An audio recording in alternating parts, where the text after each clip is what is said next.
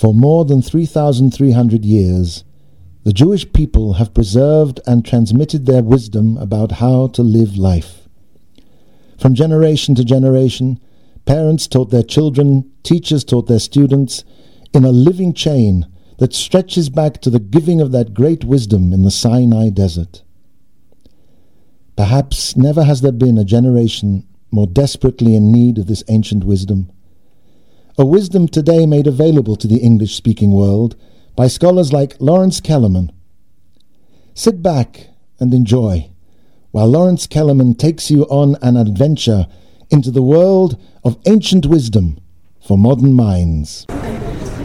The topic that I want to discuss today is whether it might be possible to establish some sort of a rational basis for the perspective, the concept that God spoke to the Jews at Mount Sinai 3,300 years ago.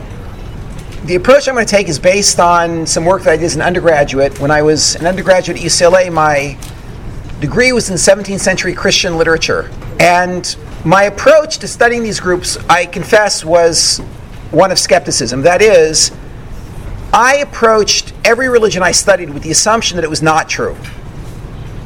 And my goal was to find a way to undermine the religions that I was studying. It was not the most objective approach.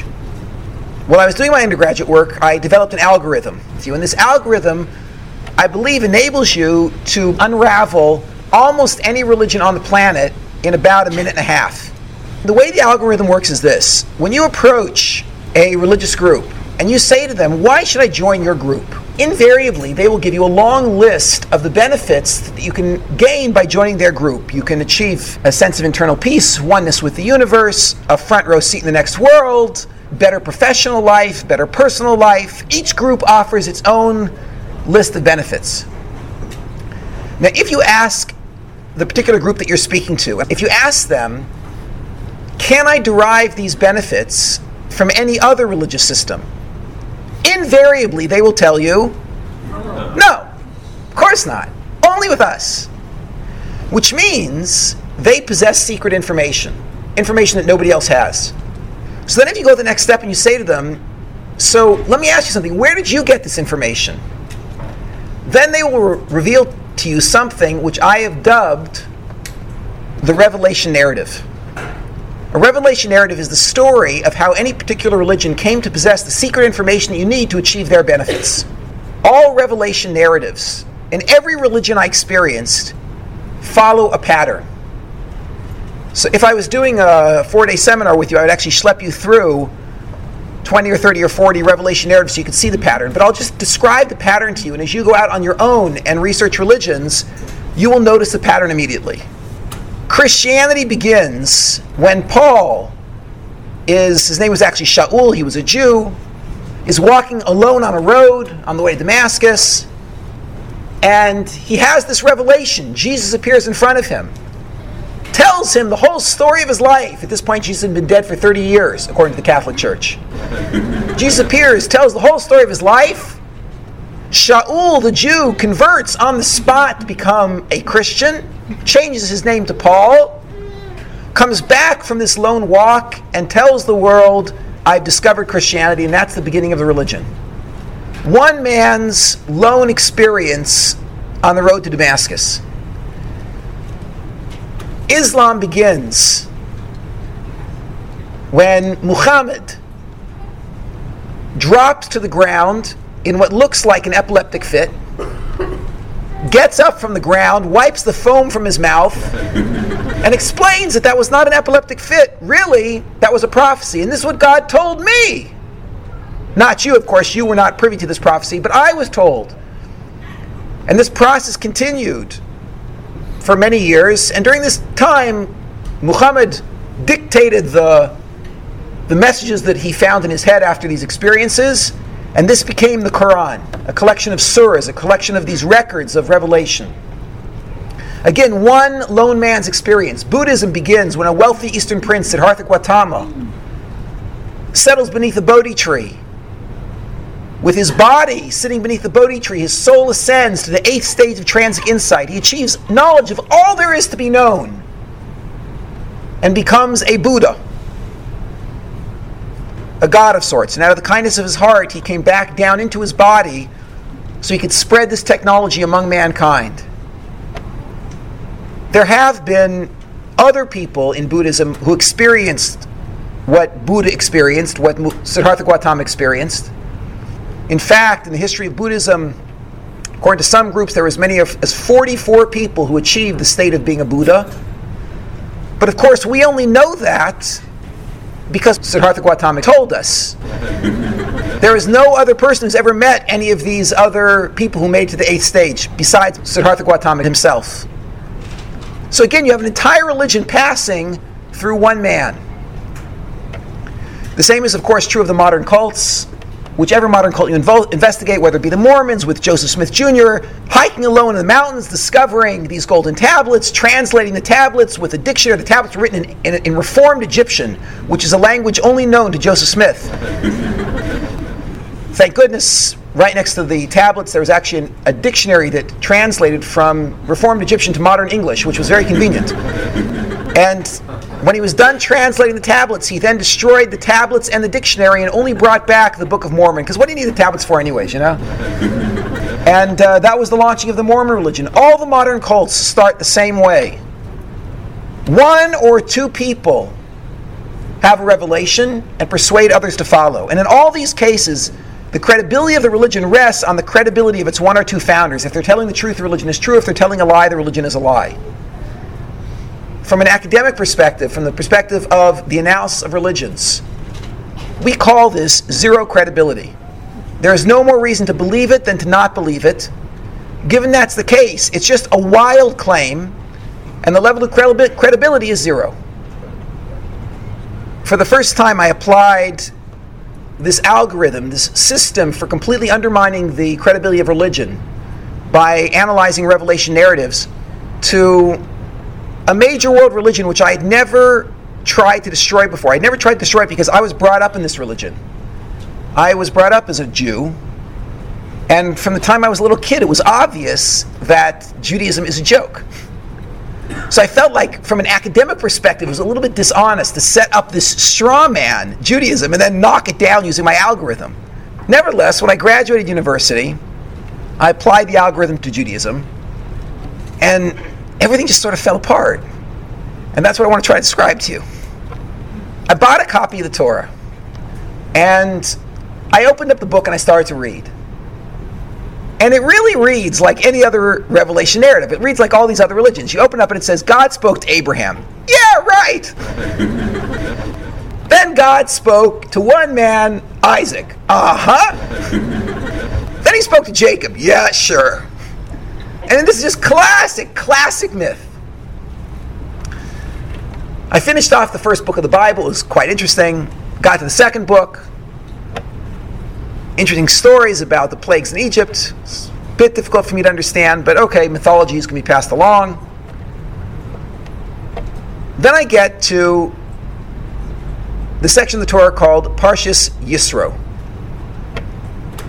And for the first time, I see verses dealing with the Sinai event. And it's clear as you're reading the story, this is the genesis of Judaism. And of course, what the verses there say is that approximately 600,000 adult men who were married to approximately 600,000 adult women, that's 1.2 million people between the ages of 20 and 60, and about 1.8 million seniors and children, a total of about 3 million people,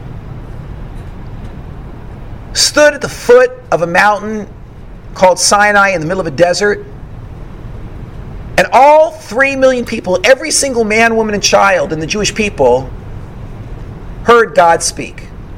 Okay, now I realize this has to be a lie. I mean, this can't possibly be true. It's a mythology like all the other mythologies.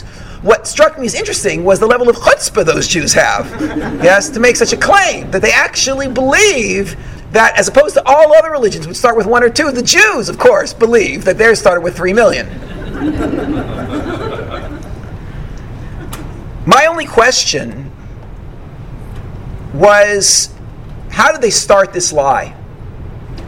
And I want to be very specific. what we used to do when we would do analyses of religions was we would come up with very practical, very reasonable, very concrete and detailed scenarios describing exactly how the religion started. Muhammad gets up off the ground and says it really wasn't epilepsy, it was really prophecy. That's very concrete. You can imagine him then telling a group of people that I experienced prophecy and here's what I heard. Joseph Smith Jr. comes back with this book and says there were golden tablets and I destroyed them and here's the book. What I needed to do was, in order to unravel Judaism, I needed to come up with a concrete, reasonable scenario which would describe how the initial lie was told. We know that there was an initial lie told because every copy of the Torah that you find in any Orthodox, Conservative, Reform, Reconstructionist, Nudist group, like every place on the planet, all of their copies of the Torah read the same. 3 million people heard God speak. So at some point somebody told that lie. Now what I want to know is, what did the scene look like, concrete, when this person or group of people told the lie that 3 million people had heard God speak? After several months of analysis, I came up with the following idea. I believe that the initial lie that launched this mythology called Judaism must have taken one of three forms. It either had to be what I call the past lie, the present lie, or the future lie. Okay, now I'll explain exactly what I mean. Let's start with the simplest scenario. The simplest of these is the middle scenario, the present lie. And then from there I'll move to more complex scenarios, the past and the future lie. In the present lie, what happens is a charismatic cult leader or a group of leaders comes to a group of cult followers and he says to them, this is the present lie, you just now heard God speak. And he said these words. Now I'm going to quote the lines from the Torah. You heard him say, I'm the Lord your God. You should have no other gods before me. Moshe, come up to the mountain, I'll give you the rest of the Torah. This is what the Torah claims, that every single Jew heard these three things. I'm the Lord your God, you should have no other gods before me. Moshe, come up to the top of the mountain, I'll give you the rest of the Torah. Now, how do I pull this off? Whatever, I'm a very charismatic leader, you're crazed slaves, like whatever the scenario is, somehow I persuade you to buy this. You say, amen! And the whole thing is up and running. Okay. That's the present theory. We'll come back and do an analysis of this shortly. Let's move to past theory. Past theory works as follows. In past theory, I come to you and I say to you, you heard nothing. Zero. However, long ago, your ancestors stood at the foot of a great mountain in the Sinai desert. And there, they heard God speak. All of your ancestors were there. And they heard God say, I'm the Lord your God, you should know the gods before me. Moshe, come up to the mountain. And at that point, they all became Orthodox Jews. Now realize this is a lie. In other words, this is just what I'm telling you. Somehow I persuade you of this. You might ask me then, why doesn't my mother know? Why doesn't my grandmother know? And of course the true answer to that is because I just made this whole thing up 15 minutes ago in the other room. But I claim the reason your mother or grandmother doesn't know was because after the Torah was given and your ancestors accepted it, they all became Orthodox Jews. Then the Torah was carried for a period of 3 or 5 or 10 or 15 generations, and there was a disaster. What happened was, fill in the blank, there was an earthquake, there was a war, massive assimilation, whatever scenario you want to come up with. And the tradition was entirely forgotten from all of your families, which is why don't bother asking your mother about it. She won't know. Don't bother asking your grandparents or your great-parents. They won't know. And now my name is not going to be Moses now. My name is Fred. I've come to give you back your tradition, your heritage, the Torah, which I think the ink is just about dry on, and then I hand it to you. There is present theory. The Sinai event just took place. There's past theory. The Sinai event took place long ago. There's one other possibility, and I'm including this just for the sake of completeness. The other possibility is what I call future theory. In future theory, I come to you and I say, you heard nothing and your ancestors heard nothing. However, someday, your descendants will sit at the foot of a mountain called Sinai. There they will all hear God speak. He will say these words, I'm the Lord your God, you should know the gods before me. Moshe come up to the mountain. Moshe will then go to the top of the mountain, he will receive the Torah, and here I'm giving you guys an advance copy, and then I hand you the book. Now, again, just for the sake of completeness, realize there cannot be another theory.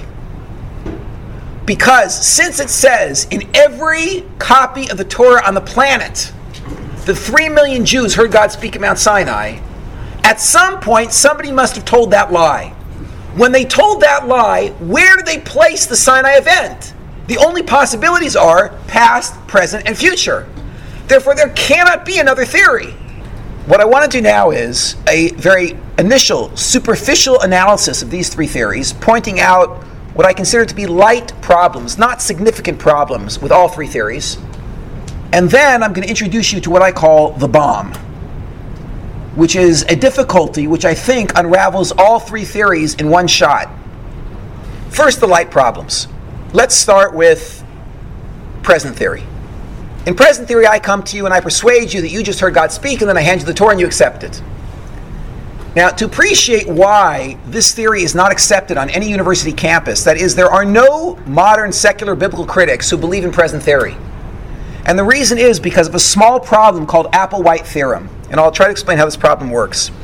A few years back, there was a gentleman by the name of Marshall Applewhite. Marshall Applewhite was one of the most talented cult leaders in California history. And I mean, if you made it in California, you're doing good as a cult leader, yeah? And he started two small cults. These cults serially exploded because Applewhite suffered from terrible fits of depression.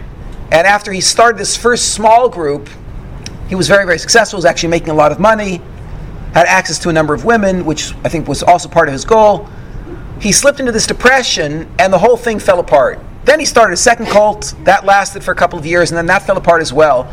And then Marshall Applewhite pretty much disappeared off the face of the planet until he appeared in Rancho Santa Fe, California. This is down near San Diego, in the La Jolla area. And there he started a new cult. And the way the cult began was this. Marshall Applewhite had a vision, he claimed. He said that we don't have to live these lives of quiet desperation. There's a better life, a better place, and we can get there. We can get to heaven if we can just pass through Heaven's Gate. Marshall Applewhite told this vision over to a few dozen people, and 40 people actually joined his group. Marshall Applewhite then had a second vision. In the second vision, Marshall Applewhite saw that the only way to walk through Heaven's Gate is wearing black Nike tennis shoes. And all 40 members of the Heaven's Gate cult went out and purchased black Nike tennis shoes. Applewhite then had a third vision, 3 out of 4. And in this third vision, he explained that women are going to have a much easier time passing through Heaven's Gate than men.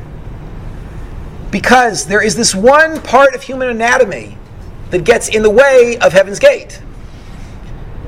So one night after this vision, he invited the entire group to this mansion that they had purchased in Rancho Santa Fe. He handed out bottles of chloroseptic spray. It's a very effective topical anesthetic. And the guys just a couple of spritches. Then they handed out X-Acto blades. And it was over very quickly. Every man who was a member of the Heaven's Gate cult just removed that one small piece of anatomy. And then they all felt much better. The group continued for a few more months.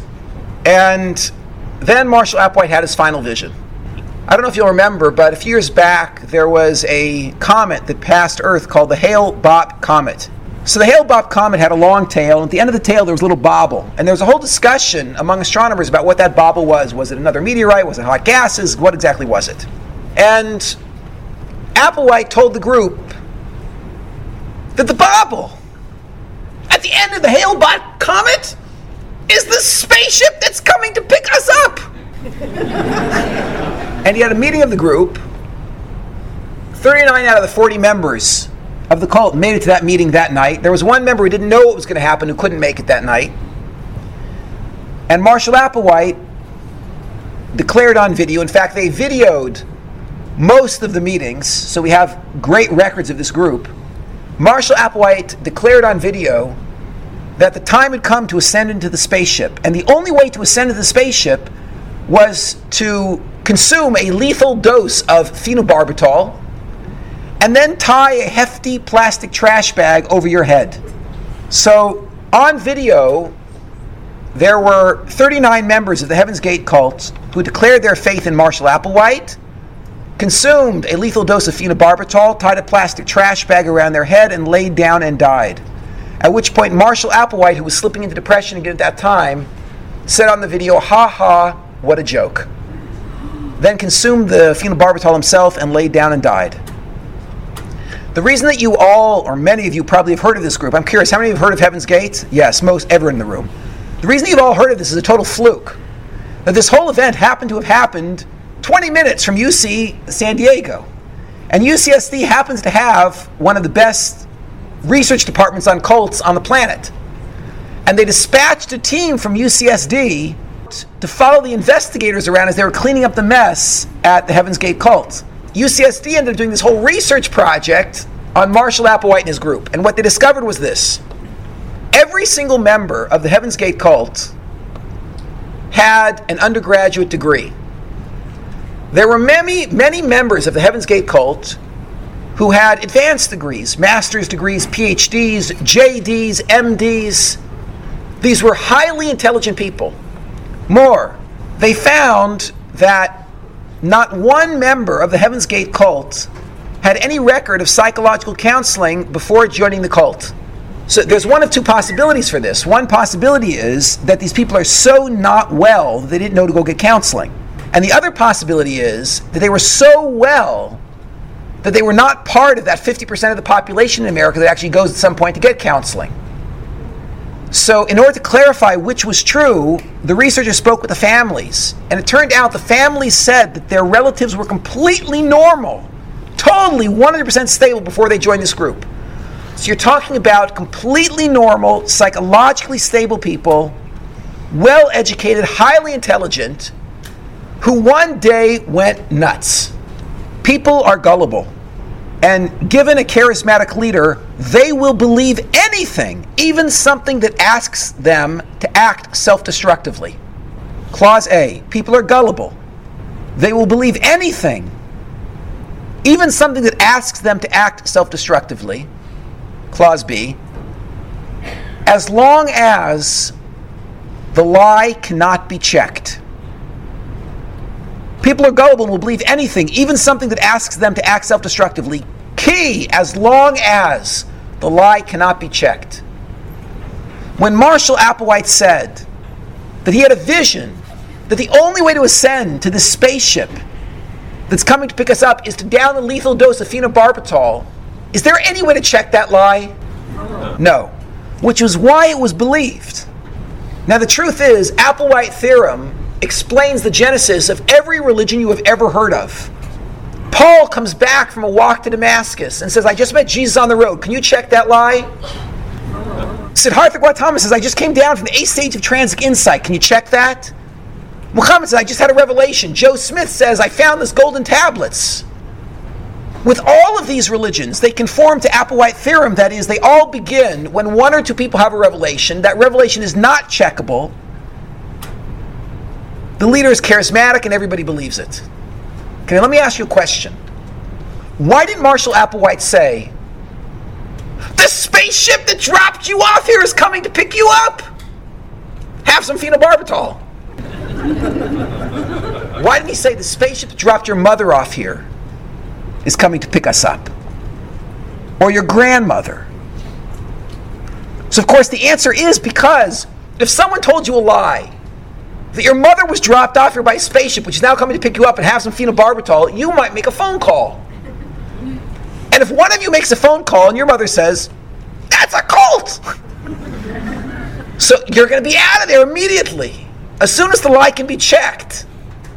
you'll spread the word, the entire cult will disintegrate. The theory is, any groups that ever attempted to start with a lie that does not conform to Applewhite theorem exploded. That's why we have no record of them. Because you cannot get away with a lie that is checkable. The main problem with present theory is that it does not conform to Applewhite theorem.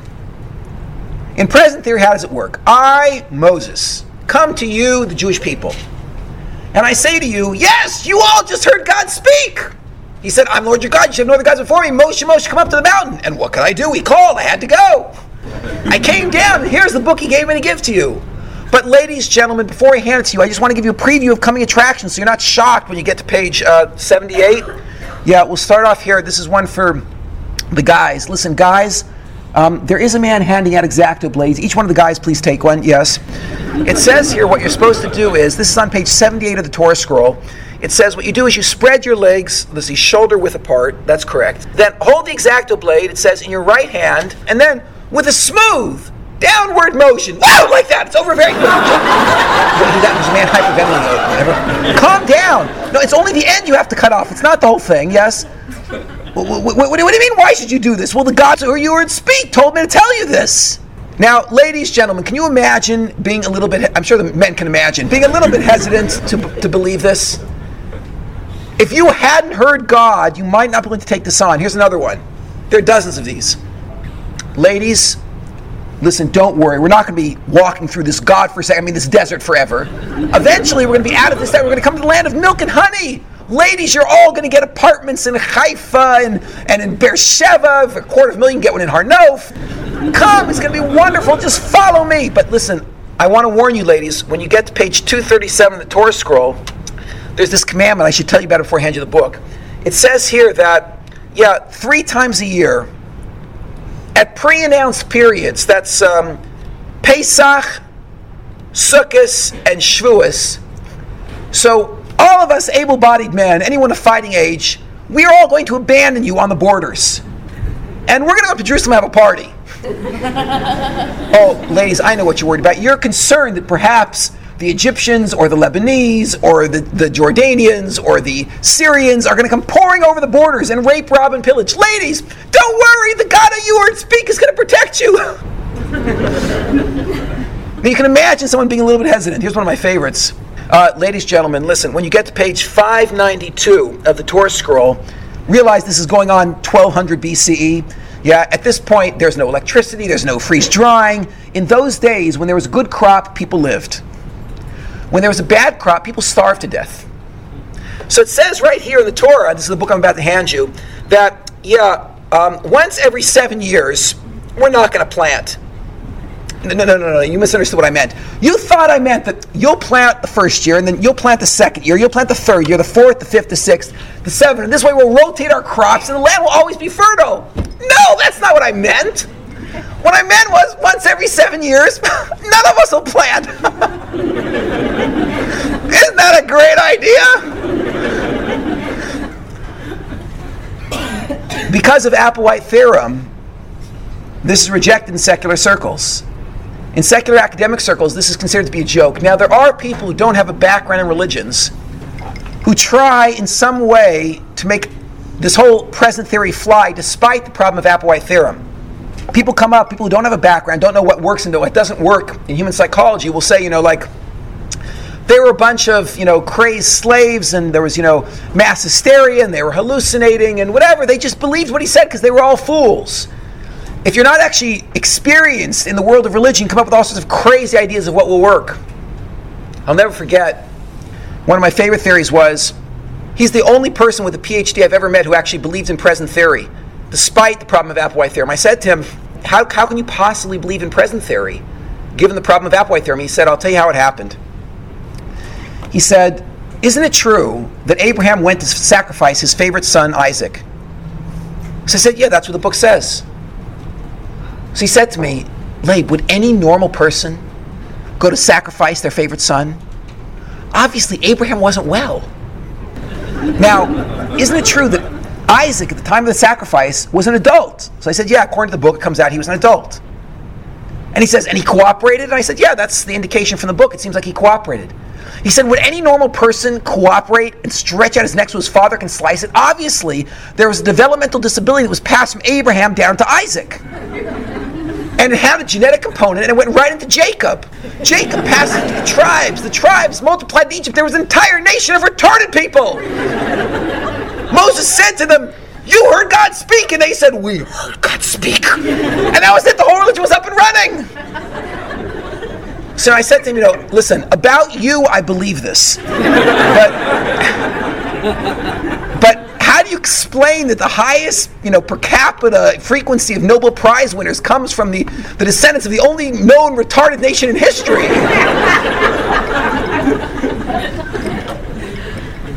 Someone told me when they left Egypt, it said in the book that they each walked out with only one box of matzahs. Now, even with the constipation factor, how long is that supposed to last? So they were starving. They were walking through the desert. Someone said, hey, there's mushrooms, let's eat! So, whoa, man, we heard God speak! It's a national drug trip. When you speak to lay people, you hear all sorts of interesting ideas. In the academic world, none of these things fly. We know that they can't work. But we know they can't work because of Applewhite theorem. But nevertheless, for the minute, any idea that occurs to you that might keep present theory alive, keep on the board. Because when I drop the bomb, that'll go too. One light problem with present theory is Applewhite theorem. Let's deal with future theory. Future theory is very problematic for the following reason. In future theory, I come to you and I say, you heard nothing. And your ancestors heard nothing. But someday God will speak to your descendants. Now, to appreciate the problem with this theory, let me show you a strength of past and present, and you'll see the weakness of future. Let's take present. I come to you and I say, you heard God speak. Let's say somehow I persuade you. What do you tell your children? 4 words. I heard God speak. What does your child tell his child? My mother and father heard God speak. What does your grandchild tell his child? My grandparents, my great-grandparents, my great-great-grandparents, my ancestors heard God speak. So you see, the present lie would create the sociological phenomenon that we find in the world today. That is, walk up to any Jew on the planet, Reform, conservative, Orthodox, secular, anybody, and ask them, excuse me, did you ever have an Orthodox ancestor? What will this person say? They have to say yes, because before 200 years ago, there was no such thing as Reform, conservatives, etc. There was only Orthodox. So given that's the case, they will say yes. That means every Jew alive today, unless they're the convert or the child of a convert, every Jew alive today, within 200 years, can trace their family back to some person who believed with all their heart and soul that God spoke to the Jews at Mount Sinai. That's the first link in a group of links going back in this chain to the point when the lie was told. We have to explain this sociological phenomenon, this chain of people going down through history who believed with all their heart and soul that God spoke to their ancestors. Now we're assuming it's a lie. But what was the lie that would have started this chain coming down through history? Present lie could have done it. Because in the present lie, you tell your children, they tell their children, and there's this rumor started that your ancestors heard God speak. Go to past theory. In past theory, I tell you, you heard nothing, but your ancestors heard God speak. I persuade you. What do you tell your kids? Our ancestors heard God speak. What do they tell their kids? Our ancestors heard God speak. And you'd have a chain coming down through history that exists. A group of people saying our ancestors heard God speak. Now watch. Here's the problem with future theory. I come to you and I say, you heard nothing, your ancestors heard nothing. But someday God will speak to your descendants. What do you tell your kids? We heard nothing. Someday God will speak to our descendants. What do they tell their kids? Same thing. What do they tell their kids? Same thing. And you end up with a chain going down through history saying God never spoke. Someday he will, but he hasn't yet. That chain does not exist. The future lie cannot explain the sociological phenomena that we're facing, which is this link of people going down through history all claiming their ancestors heard God speak. Do you see the problem with future theory? It's a light problem with present, a light problem with future. One more, the past theory. The past theory is where all of the serious academics I've ever met put their eggs. And the reason is this. I come to you and I say, you heard nothing. That's good, because now you won't know that I'm lying. You heard nothing. But long ago your ancestors heard God speak. But don't try to check. Because there was some sort of disaster and the tradition was forgotten from your people. And I, Fred, am now returning it to you. Can you check that lie? No. I'll say the tradition was lost 500 or 1,000 years ago, 2,000 years ago. The farther back I put it, the bigger the gap, the more untestable my lie is, and therefore the more secure it is. This lie could actually start Judaism. Which is why all the academics I've ever met who doubt the Torah's divine origin put their eggs in the past theory basket. A light problem with past theories is as follows. In the synagogue where I grew up, there was, I think it was called the Cohen Chapel. There was the Teitelbaum Social Hall. I remember the Schwartz restroom. Each place they could put a plaque, they put a plaque. And of course, why was this? Because Jews historically have been compulsive about giving credit where credit is due. Not only in financial areas, when people make financial contributions, even more when it comes to theological or literary contributions. If you go up to any non-Jew getting a PhD in Jewish studies at any university on the planet, and you ask him, excuse me, can you tell me, according to the traditional Jewish mythology, the Orthodox mythology, can you tell me the name of the guy who went up on the mountain and brought the Torah down? So they'll say, it was Moses. Everybody knows it was Moses. It's a famous name, made a great contribution. Say, okay, tell me something else, Mr. Johnson. Mr. Johnson, please tell me. What's the name of the guy who led the Jews into the land of Israel? Was that Moses? No, that was Joshua. Everybody knows that. Okay, let me ask you, what was the name of the guy who brought the Jews back from Babylonian exile into the land of Israel and started the Second Temple period? Well, that was Ezra. Okay. The name of the man who codified the Mishnah? Oh, let's see, that was Judah the Prince. Okay, tell me, what was the name of the guy who put together the Gemara? That was two fellows, Mr. Johnson will say. That was Ravina and Rav Ashi. These are all famous names. We know the names of everybody who made a great contribution in Jewish history. Now think about this for a minute. The single most important person ever in Jewish history, according to past theory, is Moses. For Moses went up on the mountain, received the Torah, and brought it down. He gave it to the Jews accepted it, they all became religious. They carried it for several generations. Then there was a disaster, was lost. And for 2,000 years, nobody knew about Torah. Until the second most important person ever in Jewish history arrived on the scene. And his name was Fred! Now, the problem here is, in an otherwise comprehensive Jewish history, there is no record of the greatest crisis ever in Jewish history. That is 2,000 years of the Jews knowing nothing about the Sinai event. And there's no record of the second most important person in Jewish history, Fred! I actually ran a little experiment. This was actually quite entertaining for me. I went to an elderly rabbi in Jerusalem, someone who has a consistent tradition going all the way back to Europe, and I asked him, all this Jewish stuff, how do you know it? How do you know it's true? And he said to me, I heard it from my Rebbe. I said, yeah, what's your Rebbe's name? So my Rebbe's name is Rabbi Yerucham Levavitz. I said, yeah, when did he live? When did he die? He gives me the birth dates, the death dates. I check it. I find several books that actually indicate a relationship between Rabbi Yerucham Levavitz and this guy. And I accept, okay, there probably was a relationship, this man probably existed. Then I start doing research. Who was Rabbi Yerucham Levavitz's Rebbe? And I find several Jewish books all saying that Rabbi Yerucham Levavitz was a student of Rav Simcha Zissel Ziv. I trace it back. Who was Rav Simcha Zissel Ziv's Rebbe? Well, he learned from a fellow by the name of Rav Yisrael Salanter. And I confirmed from 4 different sources there actually was a relationship. And so I played the game until I produced this document. It's a fascinating document. On the bottom right is Rabbi Yerucham Lubavitz, the Rebbe of the man I was speaking to. On the top left is Moses at Mount Sinai, with birth dates and death dates.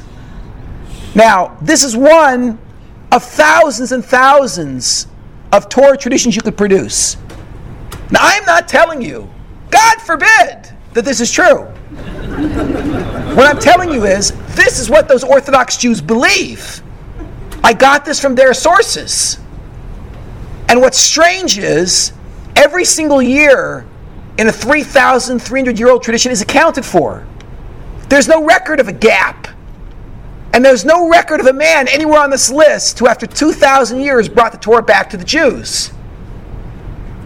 So one problem with past theory is, if it started when I told you that, yes, we just recovered from a 2,000-year gap and I afraid I'm restarting it, you might mention that to your children. And they might mention to their children there would be such a record in Jewish history, and no such record really exists. Which made me question whether or not, in fact, Fred could have ever existed. So there's a light problem with present theory, the Applewhite theorem. There's a light problem with future theory. It wouldn't start the sociological phenomenon that we're looking at, which is a group of people moving down through history who believe that God already spoke to their ancestors. And there's a light problem with past theory. There's no record of Fred. But none of these impress me until I hit the bomb. And here I'm going to conclude. Imagine that I hold up for you a solid gold, 14 karat gold pen. And I show you that this pen is not only 14 karat gold, but it writes with 14 karat gold ink. So you say, Leib, that's a nice pen, but you're a Jewish teacher. Where'd you get one of those? So I say, you're right. On my salary, I can't really afford these. What I did was, I have this handy-dandy chemical equation which enabled me to convert blue plastic into 14 karat gold. Alchemy, I did it. Here it is. There's the formula. And you say to me, Leib, how interesting. Could I borrow that for a few minutes? And you run off with this thing, you copy it, and you hand it out to 50 groups of chemists and physicists to see if I was lying or if I told the truth. And you take this document, you give it to them all, and for 30 years, 3 times a day, these 50 groups of physicists try to reproduce my experiment to see if I was lying or telling the truth. And at the end of 50 years, they all come back, and they throw the paper on the table and they say it didn't work. Tell me, what do you conclude? Was I lying or telling the truth? I was lying. You're right.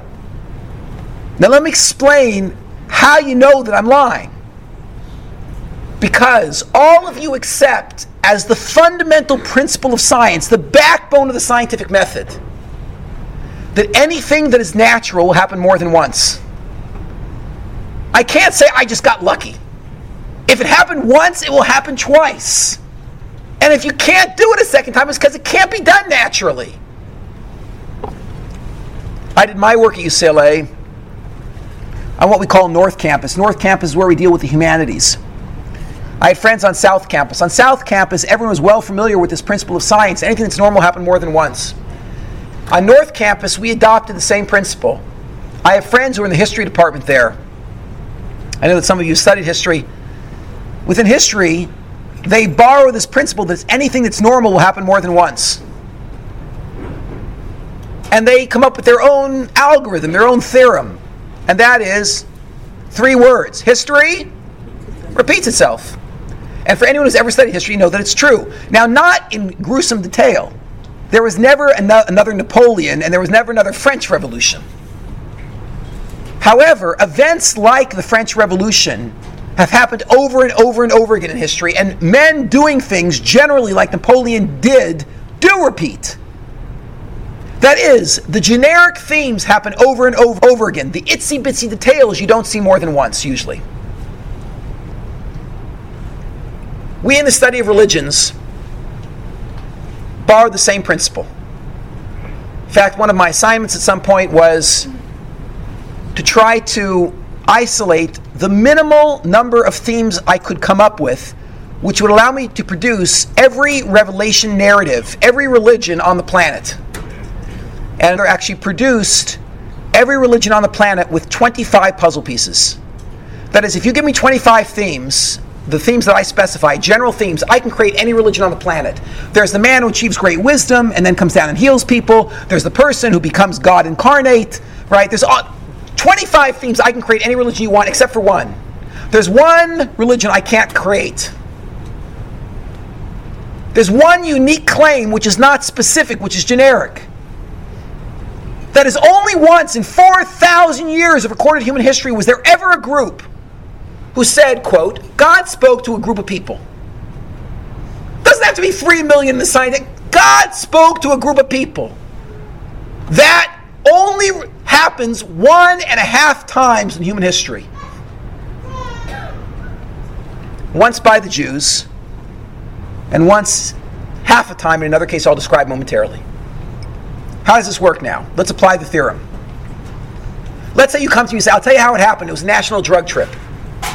So I say, great, gosh, why didn't I think of that? A national drug trip, that could do it. Let me ask you something. Is a national drug trip a natural event?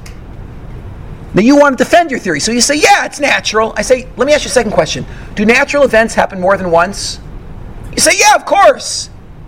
I ask you a third question. Did that ever happen again?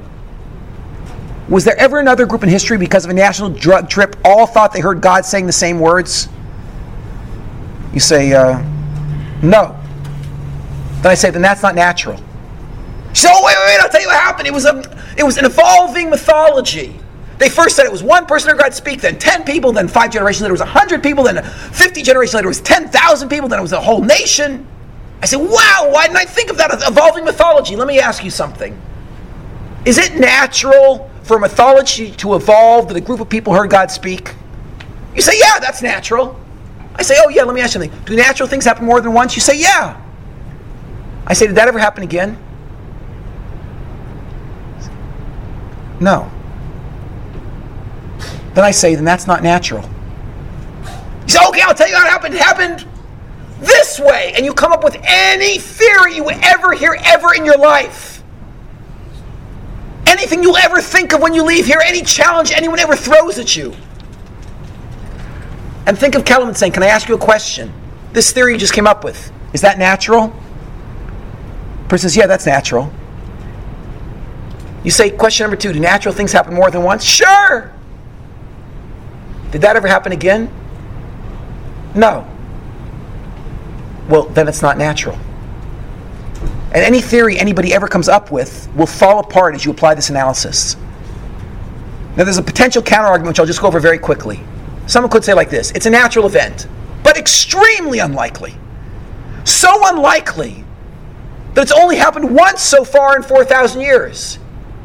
But it could happen again any second. And it is natural, just so outrageously unlikely that it hasn't happened yet, since that one time. So just to borrow from statistical theory for a minute, we can say this in layman's terms or in mathematical terms. If the odds of an event taking place naturally are 1 in a million, what are the odds the event did not take place naturally? That is, what is the odds the event is somehow rigged? 999,999 out of a million. What are the odds of me taking a couple of dice, throwing the dice onto the table, and I tell you, I'm the luckiest guy in the world, watch this, I throw the dice onto the table and boom, double sixes pop up. What are the odds that would happen? 1 in 36. 1 in 36 that I'll get double sixes. Now, let's say I tell you, oh, that's nothing. You want to see really lucky? I take the dice, pull them back again, boom, throw them again, and they come out double sixes a second time. What are the odds of getting double sixes twice in a row? So the odds are 1 in 1,296. Now, if I threw double sixes twice in a row, how many people in this room would believe, in fact, I'm the luckiest guy in the world? Okay, a couple of people. Now, I then throw the dice a third time and say, oh, that's nothing, watch this, right? I toss them again, boom, poof, double sixes 3 times in a row. The odds of getting double sixes 3 times in a row are 1 in 46,656. there is now a 1 in 46,656 chance that these dice are not loaded, and there is a 46,655 out of 46,656 chance that these dice are loaded. How many people in the room believe I'm the luckiest guy in the world? I throw the dice a fourth time, and I get double sixes, and I tell you I'm really incredibly lucky. The odds of that happening are 1 in 1,679,616. At this point, how many people believe that I'm just incredibly lucky? Raise your hand. Oh, good. A few guys still. Fine. Okay, now, I throw the dice another 100 times in a row, getting double sixes. At this point, the guy behind the craps table has called the police. And I'm just telling them I'm really, really lucky, yeah? Okay. When I'm up to 175 double sixes in a row, so the police are putting on the handcuffs, and they're dragging me out of the room, and I keep saying, guys, what's the problem? There is a 1 in 14,560,000,000 chance that I could have just gotten lucky. Why are you doing this to me? And when I'm standing in front of the judge, I say to him, look there is a 1 in trillions chance. And the reality is that if any of you ever witnesses an event, and the odds of that event taking place naturally are 1 in trillions, then you would have to be crazy to believe that event just took place naturally. And that's why the judge doesn't believe it. I say, listen, there is a 1 in trillions chance. He says, my friend, you're going to see 30 years in prison now. I think there's a 1 in trillions chance, but no rational person believes that. The exact same thing is true here.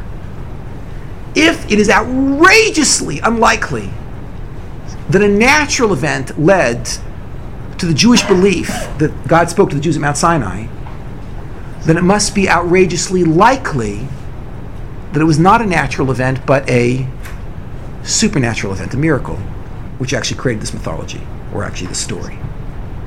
So it would turn out then that if you wanted to argue that in fact it was the 1 in trillions chance, and that's how Judaism started, you could do it. But you'd have to say it like this. Since you're betting on the 1 in trillions instead of the trillions and trillions, you're betting on the 0.0000001 instead of the 99.99999%. There's a 0.00001% chance that it was natural, and 99.9999999% it was a miracle. So if you want to say it was a natural event, you have to say it like this. You have to use this language. You have to say, I believe it was a natural event. Because it is a wild leap of religious faith to put all your eggs in the 0.00001% chance. And anybody today who remains calm and rational will say, I'm putting my eggs into the 99.99999% chance. In fact, natural events happen more than once, and if this event never repeated itself, it's because it's not a natural event. Realize that if you argue that a natural event is at the root of Sinai, but it's outrageously unlikely that such a thing would happen naturally, realize that you are then arguing there's a 1 in a billion chance it happened naturally, which means there is a 999,999,999 out of a billion chance that it happened supernaturally. I'll conclude with this story. I've given this lecture all over the world in the last 15 years, mainly at universities, most often to academics. I've never heard a counter-argument, although I would love to hear one.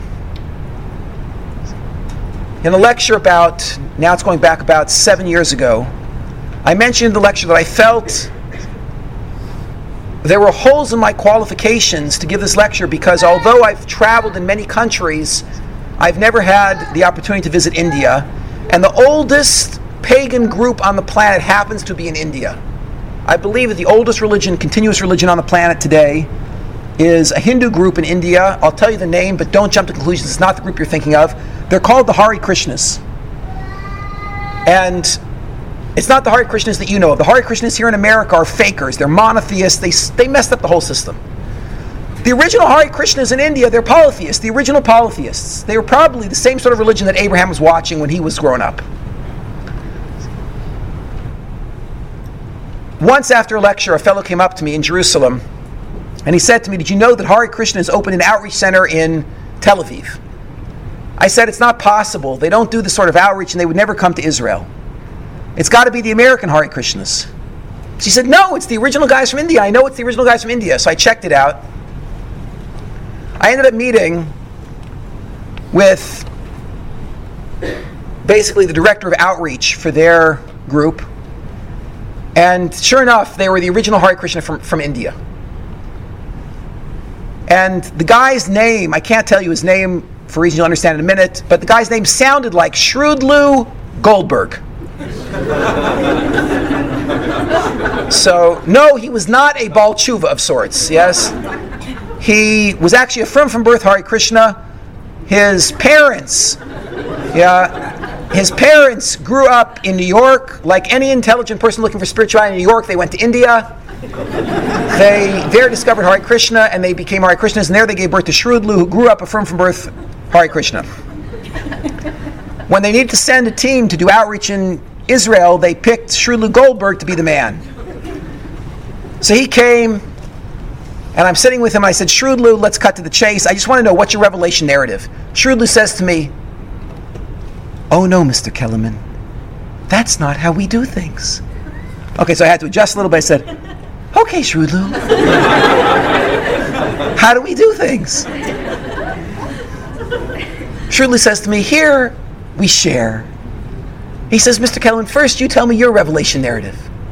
It's like, this is unbelievable. Shrudlu Goldberg wants to hear the Jewish revelation narrative. I just loaded my rifle and fired with both barrels, The poor guy, for an hour, I told him the entire lecture that I've told you. I didn't mean to come to, drag some Jew back to his heritage, but what can I do? God brought me here, The man is calmly listening to me. He doesn't seem, moved at all by anything that I'm saying. At the end of an hour, I said, so don't you see, Shrudlu, Judaism is true, your religion is true. So Shrudlu looks at me and says, Mr. Kellerman, while it might be true that your religion is true, our religion, Hare Krishna, is also true. I exploded. I said, Shrudlu, you can't know that yours is true. Ours you can know. Shrudlu says, no. We can also know that our religion is true. I said, how? He says, we also have a mass revelation. And what bothered me was the man was so sincere. And I said to him, what are you talking about? And he says, haven't you ever read the Bhagavad Gita? And I said, you're darn right I've read the Bhagavad Gita. It's a famous Hindu tract. It's about a battle between two peoples. He says, Mr. Kellerman, at the battle of the Bhagavad Gita, how many people were present? There were 3 million. He says, yes, Mr. Kellerman, and we have an oral tradition that at the battle of the Bhagavad Gita, our chief god, Krishna, descended in the sight of all 3 million people. He spoke to them and all 3 million people dropped dead just like your people at Sinai. So I turned white. I didn't know what to say. I was trying to picture, how am I going to look in a toga?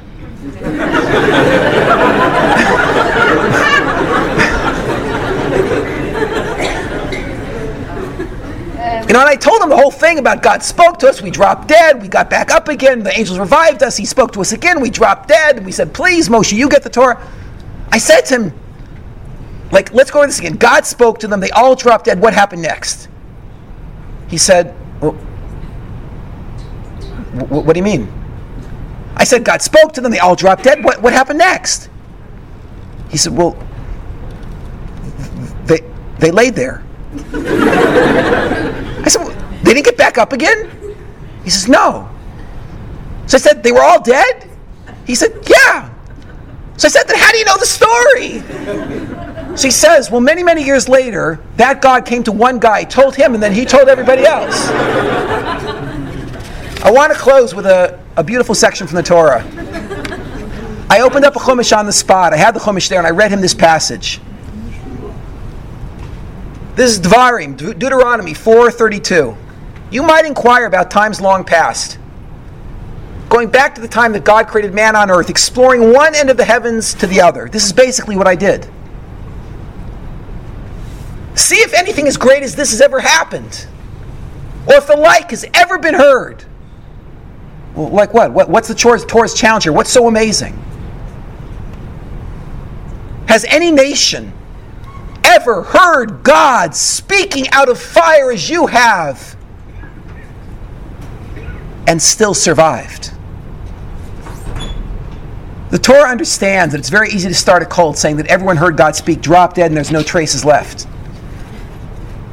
But every single person sitting in this room can trace themselves back to a person who believed with all their heart and soul that God spoke to their ancestors at Mount Sinai, and from there it's straight shot going back 3,300 years. And there is no way that such a lie can be started. It cannot be a lie. Because if there was some way for that sort of a lie to be started, we would find some trace of it in some other religion on the planet. Thank you.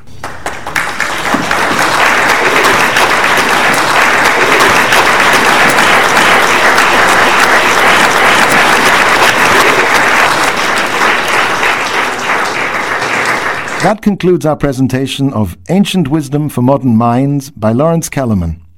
For more tapes by Lawrence Kellerman, visit www.lawrencekellerman.com. That's www.lawrencekellemen.com.